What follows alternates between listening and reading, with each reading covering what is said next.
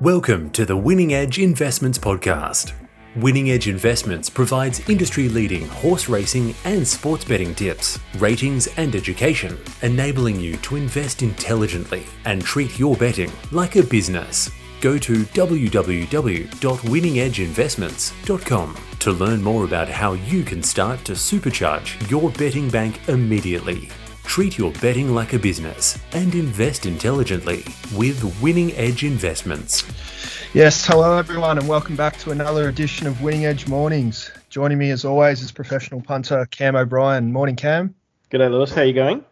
Yeah, not too bad. Still locked away, but plenty of time to do the form, so I guess that's a positive. Yeah, I'm hearing a rumour that the rest of us in the rest of Victoria are going to be locked down from 1 p.m. today is what I'm hearing. So, not great times.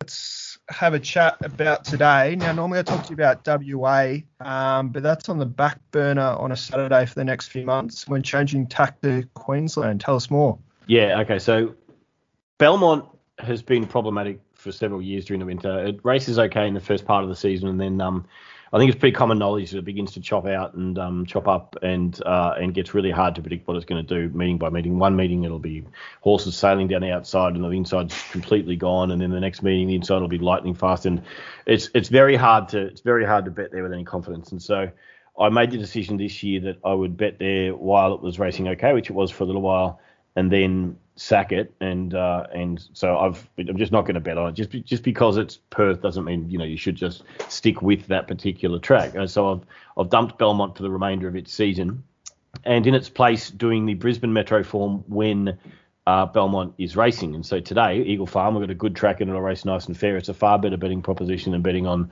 a shifty, soft track at Belmont where you're not really sure who's going to be on best ground. You're not really sure who's going to handle it. A lot of horses, you see them. The last meeting I bet at, one of my bets, I watched it and it just didn't go a yard and it just completely struggled. And so obviously the surface is dodgy after the amount of racing they have on it over the winter. And you can't tell if a horse is going to handle it or not, and it's all about that. And then horses bolt in and do high ratings when they go really well on it, so the ratings get all funny. So yeah, I'm happy to leave it. We had our first meeting at the Brisbane Metros last Saturday and backed a couple of winners, so I'm hoping to sort of build from that today as well.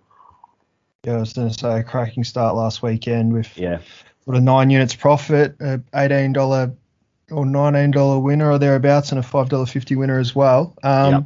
Let's talk about the track. Eagle Farm today with the rail out 7 and Blue Skies. How do you see it playing? Fine. It'll play fine. Eagle Farm's a really good track to for all kinds of horses. I mean, Doomben is a bit more on pace, sort of like your Ascot, plays like that.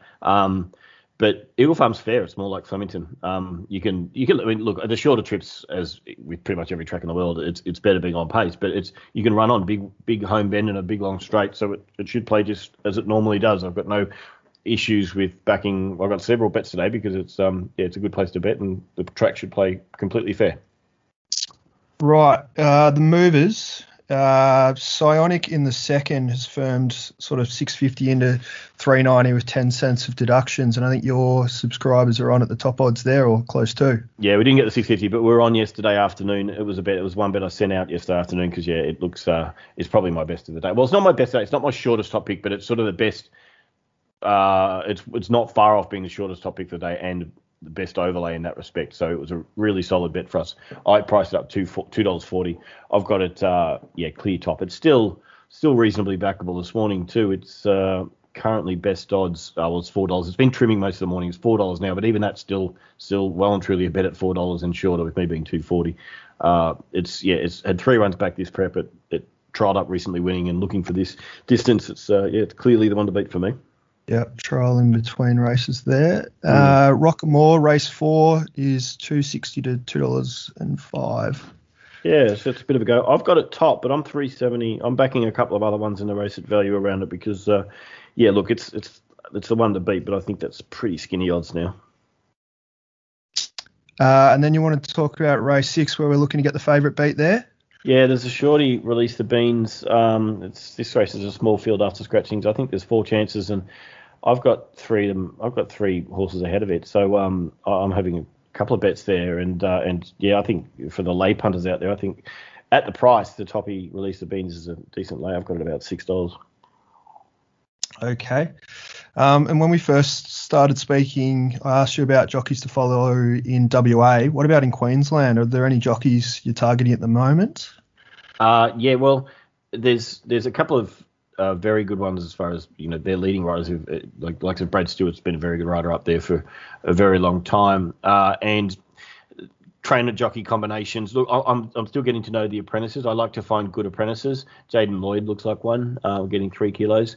So I'll sort of hang fire on that one for now. I'm sort of watching them and working out the good apprentices from the bad ones. I mean, the good senior riders everybody knows, as I say, the likes of Byrne and Ryan Maloney as well. But I'm trying to find my angles there still and work out who are the ones that the market misses. Okay, so Byrne, Maloney. Byrne, they're ones that have been very good riders up there forever, obviously. But they're priced into the market generally. Those guys. The value with jockeys is finding the one on the way up who like when Jade McNaught was claiming 3 kilos in town in Perth. The market hadn't really priced her in yet. That was good times. They're the ones I'm always looking for. Yeah, and I guess Josh Richards in Victoria for our Victorian listeners might be that. Yeah, that's right. You find those ones, and they're getting a bit of weight, and they're riding well. A good apprentice is very good value. The market takes a little bit of time, but the syndicates are a little bit reactionary because they need data to back them up. Whereas if you're an analyst and you're using your eyes and you watch the apprentice ride and they're making good decisions, that you can very quickly say, okay, this kid's got talent. Whereas the syndicates need 50 rides or more to sort of make a decision on them. So you can be nimble and get in ahead of the likes of Jelko like that. Okay. Well, and what about say if it's a go forward horse versus a back marker? Are you looking to find apprentices more on go forward horses? Do you have an opinion definitely. there? Yeah, definitely. Yeah. Especially if they don't have to lead necessarily, but if they're in the first few, because there's less decisions to make, and with the lack of experience, you don't want apprentices settling last is putting your faith in them quite a bit, but they can still win. But I mean, it is tricky from there. An apprentice claiming 3 on and on pacer, especially on in short trips. Yeah, that's tick tick tick. Yeah, agree. And just remind us how we get our hands on your set. Yeah, well, my WA ratings in Queensland you can get at winningedgeinvestments.com. As I say, it's a bit different right now for the next couple of months. Once Ascot resumes in October, we'll be just WA again. But for the next couple of months, whenever there's a Belmont meeting on, so it's generally Wednesday, Saturday, obviously, is Belmont when they race it. When they're there, I'll be doing the Brisbane meeting, but otherwise doing the WA provincial meetings like Kalgoorlie. So tomorrow I'm doing Kalgoorlie, for example, and you get my prices and tips at all those meetings throughout the week. All right, beauty. Thanks for that, Cam. Look forward to speaking again in the coming weeks. Great. Thanks, Lewis. Have a great day.